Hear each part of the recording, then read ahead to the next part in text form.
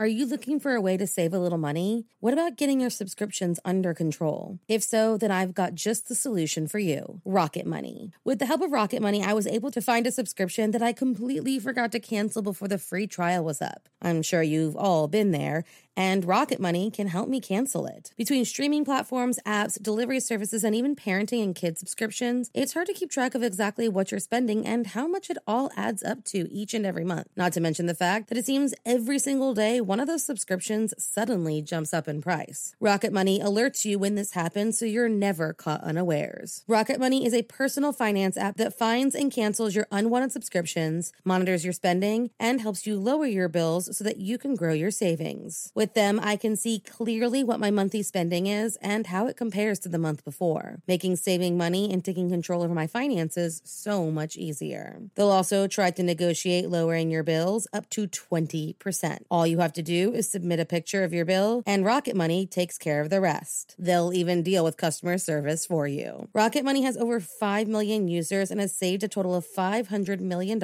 in canceled subscriptions, saving members up to $740 a year when using all of the app's features. Stop wasting money on things you don't use. Cancel your unwanted subscriptions by going to rocketmoney.com/morningcup. That's rocketmoney.com/morningcup. rocketmoney.com/morningcup. Today's podcast is brought to you by newspapers.com, the ultimate destination for exploring the mysteries of the past. If you're fascinated by true crime, get ready to dive into the stories that made headlines. Newspapers.com offers 1 billion pages of historical newspapers from the U.S. and beyond, and you can search the entire collection in seconds. Their vast newspaper collection is a goldmine for eyewitness accounts, crime scene photos, news reports, and more. Whether you're interested in famous crimes or long-forgotten cases, Newspapers.com gives you a front row seat to more than 300 years of history. For our listeners, Newspapers.com has a special offer. Use the code CUPOFMURDER for an exclusive 20% discount on your subscription. That's promo code CUPOFMURDER at Newspapers.com. Sign up today and start unraveling the true crime mysteries that keep you up at night. There were 2 more murders 15 miles away. When police arrived, they found the telephones and electricity lines. We have a weird homicide. A scene described by one investigator as reminiscent of a weird... Cup of murder. Some cases can leave a lasting impression in the area where it occurred that can last for decades. On July 14, 1897, a young woman was born whose murder and the trial that followed would leave a lasting impression on a village in England that lasts to this day. So if you like your coffee hot but your bones chilled, sit back and start your day with a morning cup of murder. Annie Bella Wright, Bella to everyone that knew her, was born on July 14, 1897 to 2 hardworking parents, and eventually had 6 younger siblings. When she was 7 years old, she began her education in a nearby village. Her start date delayed so she could help her mother with housework and babies, and she graduated in 1910, taking a job with a local wealthy family as their parlor maid. 4 years later, war in Britain thrust women on a new course of life, and many joined the workforce to fill vacated positions and help with the war effort in the only way allowed. Bella was one of these women. At the age of 19, she began her work in a factory, and by the age of 21, was working in the small rural village of Stoughton in Leicestershire, England, biking back and forth daily from her family cottage 3 miles away. On July 5th, 1919, Bella had the day off and woke up later than she usually did. She spent her morning writing letters to friends and planned on heading to her uncle's home in the nearby village of Galby to see her cousin, his wife, and their new baby. At around 6 p.m., she wheeled her bicycle, the one everyone saw her driving back and forth to her job almost daily, out onto the road and began her ride to Evington Post Office to drop off her letters on the way to her uncle's home. On the way there, she ran into a Mrs. Powers, and after a chat, she offered to take the letters to the post office for Bella. She obliged and handed over the post and some money. It was at that point that Bella realized the sky had gone that murky gray color that signifies incoming rain, and decided to double back to home and get a coat. She figured it was better to be late to her visit than get soaked in the process. Back on track and at her uncle's by 7:25 p.m., he greeted her and let her inside.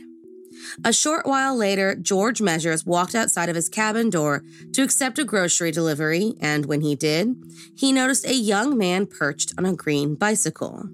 He was wearing a flat cap pulled down to obscure his face, and, unable to recognize him, George asked the grocer if they knew who the mystery rider was. They said that they didn't know his name, but that they saw his niece Bella riding into Galby with him, and assumed that the pair were together. Now, while George Measures didn't know who he was, because of the gift of history and storytelling, we do. Ronald Vivian Light, born October 19, 1885, was a troubled boy from the beginning. Expelled from school when he was just 19 for, quote, lifting a little girl's clothes over her head, Ronald got himself into trouble throughout his young life, and, according to the testimonies, was in pretty hot water when he attempted to seduce a 15-year-old when he was in his 30s, and had, quote, improper conduct with an 8-year-old girl. Regardless, he was able to graduate and gain employment as a draughtsman at the Midland Railway in 1906, a job he would be fired from in 1914 after they suspected him of setting fire to a cupboard and drawing indecent graffiti in the bathroom. In May of 1910, Ronald bought a green BSA folding bike in Derby, a bike that was uncommon, extremely distinctive, and most everyone knew belonged to him. It was around this time that he became a member of the Royal Engineers, and shortly thereafter, the same war that sent Bella into the workforce sent Ronald on to the front lines, commissioned as a second lieutenant in February of 1915 and deployed to the Western Front. Unfortunately, his time in the war wouldn't last long, and in 1917, he was court-martialed for forging move orders and, after 3 years of active service, was classified as suffering from severe shell shock and partial deafness and sent back to England for psychiatric treatment. After a few stints in several Army hospitals, he was back with his mother where he was officially demobilized in 1919, which is how he found himself directly in Bella's path in July of that year. George Measures wasn't exactly pleased that his niece was keeping company with an older man, especially since, as far as her family was concerned, she was engaged to a childhood friend named Archie Ward, who was off serving in a Navy ship. Bella, despite not seeing her relationship with Archie as anything more than friends, assured her uncle that she had no idea who the man was, but that she had simply helped him with directions, and the pair had a casual conversation while they rode together for a bit. He begrudgingly accepted her story, but the mystery man, Ronald, continued to hang out outside of the cottage. Bella got up later to head home, but when told that he was still waiting for her, she decided to stay a bit longer and wait him out. At around 7:30 p.m., her cousin's husband went outside and assured both Bella and his father-in-law that the stranger must have left, and, feeling a sense of relief, Bella was allowed to get on her bike and head back home. As Bella pedaled her bike onto the road, she saw the familiar sight of a green bicycle coasting down the hill towards her, saying, "You've been a long time. I thought you'd gone the other way." Of course, when this story was told from Ronald's perspective, things differed slightly. He agreed with Bella's conclusion that they met completely by chance, but in his version of events, he happened upon the girl at a crossroads and that she flagged him down to help her with a loose freewheel on her bike, which is likely true considering she asked her cousin's husband to help with this exact issue just before riding off into the night. He didn't have the tool necessary to help her out, but did what he could to try and resolve the issue. After a brief conversation, Ronald Light offered to accompany Bella to her uncle's nearby cottage. Now, up until this point, their stories seemed to match up pretty well. Ronald even admitted to sticking around the cottage and greeting her when she started her journey home at 8:30 at night. But according to his version, it was shortly after this greeting that the pair reached a junction and bid goodbye as their routes went in opposite directions. She headed left towards home, and he went back to Leicester. Though the stories differed, one fact remained the same. About 30 minutes after riding away from George Measures' cottage, Bella Wright's body was found by a farmer on Gardy Road, lying beside her bicycle. Her face was completely bloodied, and she had deep gouge marks on her cheeks and jaw. Assuming she may have been run off the road by a passing motorist, the farmer who found her assumed she had fallen off her bike and sustained the injuries from her fall. He went to nearby Great Glen and reported his findings to a constable, Alfred Hall, who then phoned for Dr. Williams. The trio of men arrived at the crime scene where the doctor instructed the men to move Bella's body to a nearby unaccompanied house on the farmer's land. While Dr. Williams worked to find the cause of death via candlelight, Constable Hall took notes of the crime scene. He described smears of blood on the top bar of a field gate, but found no human footprints on either side of that gate. Not agreeing with the assumptions that she had been run off the road, Constable Hall began a thorough look through the grassy area in which her body was found. That's when he made an extremely important discovery that changed the whole course of this investigation. A .455 caliber bullet just 17 feet from where Bella's body was found. With a new theory brewing in his head, he went to the house where Bella's body was still being examined, washed off the blood from her face, and found a single entry wound beneath her left eye. He told the doctor about his discovery, and with the help of another professional, a postmortem was performed and confirmed what the constable had suspected, that the young girl had been shot once beneath her left eye from a distance of about 6 to 7 feet, the bullet exiting the back of her skull and causing her immediate death. It wasn't long before relatives identified the body as Bella Wright, and a full investigation into her murder began. Of course, almost immediately, those who she visited the day that she was murdered brought up the mystery man on the green bicycle. Determining that she and this companion were the only people in the vicinity of Garty Tree Road that night, figured they had a pretty good idea of who was responsible for her murder. So, they issued appeals in both local and national press for this man with a green bicycle to come forward and help with the investigation. And, unsurprisingly, no one came forward. So they worked with the only real clue that they had, the color and type of bicycle the mystery rider had.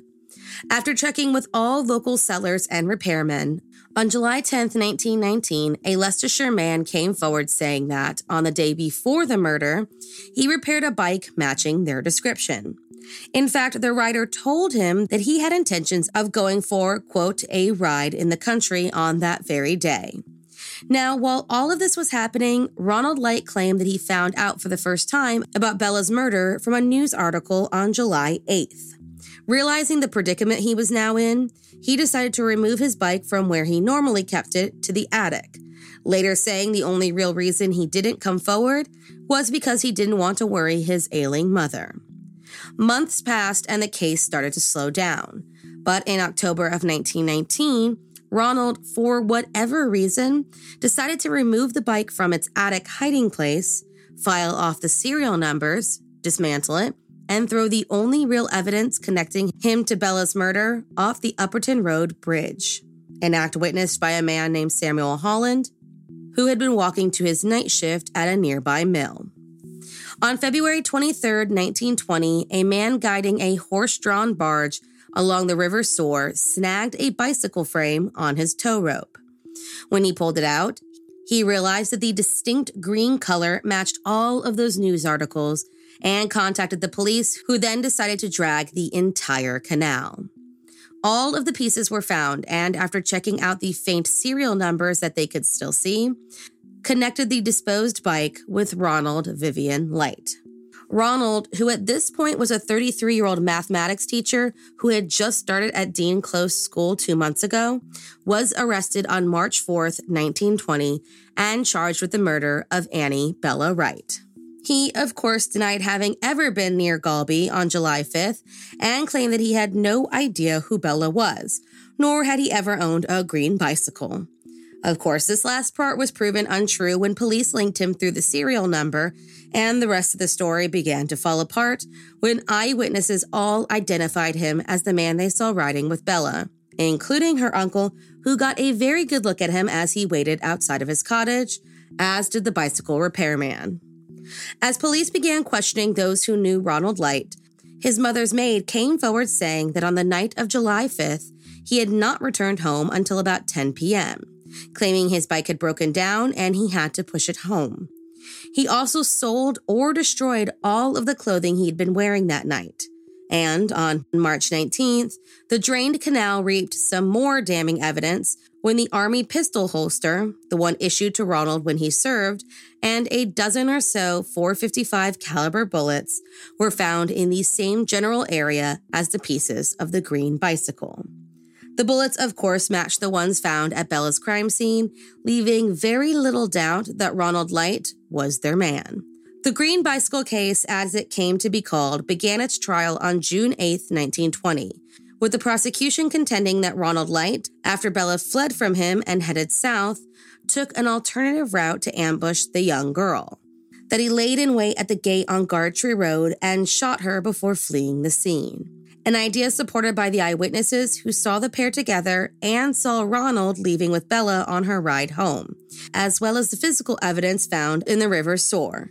They also claimed that, once in custody, Ronald told a number of lies until he was confronted with proof of his inconsistencies, something someone who was innocent would more than likely not feel the need to do. Testifying against Ronald were two young girls, Muriel Nunney, 14, and Valeria Caven, 12, who said that approximately 3 hours before Ronald met Bella Wright, he had been pestering them as they rode their bicycles on the same road that Bella's body was later found. All of this seemed pretty hard to dispute, but his legal counsel advised Ronald to get on the stand and give his own version of the events. He admitted to lying to police, admitted to virtually everything the witnesses testified, but denied the fact that he owned the gun used to shoot Bella Wright, and of course, the murder itself, maintaining that the pair parted ways at a junction close to Kings Norton. Upon cross-examination, he admitted that the holster, bullets, and bicycle were his, and that they were disposed of in an act of sheer panic, and not guilt. He said that as a serviceman, he did own the service weapon at some point, but maintained that he had left it behind in a casualty clearing station in France in 1918, though he did still keep the holster. Throughout the whole trial, Ronald's stories remained the same. He was well-spoken, never once contradicted himself, making it difficult to disprove any of the details that he provided. Between that, complete lack of motive, and the defense's theories that Bella was killed by a stray shot fired from a distance, the jury was going to have a hard time making up their minds. Which is why on June 11th, 1920, after 3 hours of deliberation, Ronald Vivian Light was found not guilty and acquitted of the charges against him. Spectators cheered when the verdict was read. He lived out the rest of his life in relative seclusion until his death on May 15, 1975, when he was 89 years old. Over the years, many have argued over the results of the green bicycle case. Some, like author Herbert R. Wakefield, who wrote a book about the case, contends that the jury got it right and that Ronald was not guilty and Bella was killed by an errant bullet from a stranger. Whereas author Christine Wendy East says in her book on the subject that he was guilty and that class structure and sympathy played a role in the jurors' decision. Some say that Ronald was responsible for shooting Bella, but that it was an accident, that he was showing off his revolver to a girl that he liked and inadvertently discharged the weapon. Others say she was killed by another dangerous man prowling on the back roads looking for a victim. Regardless of the how, a young girl still lost her life, and what proceeded after was one of the UK's most controversial murder cases of the 20th century. A case described as, quote, the most fascinating murder mystery of the century. Thank you for joining me in my morning cup of murder. Please join me again tomorrow to hear what terrible thing happened on July 15th. Don't forget to rate and subscribe and let me know how you like it. If you want to help support the podcast, there's always Patreon or just sharing it with your true crime obsessed friends. And remember, stay safe.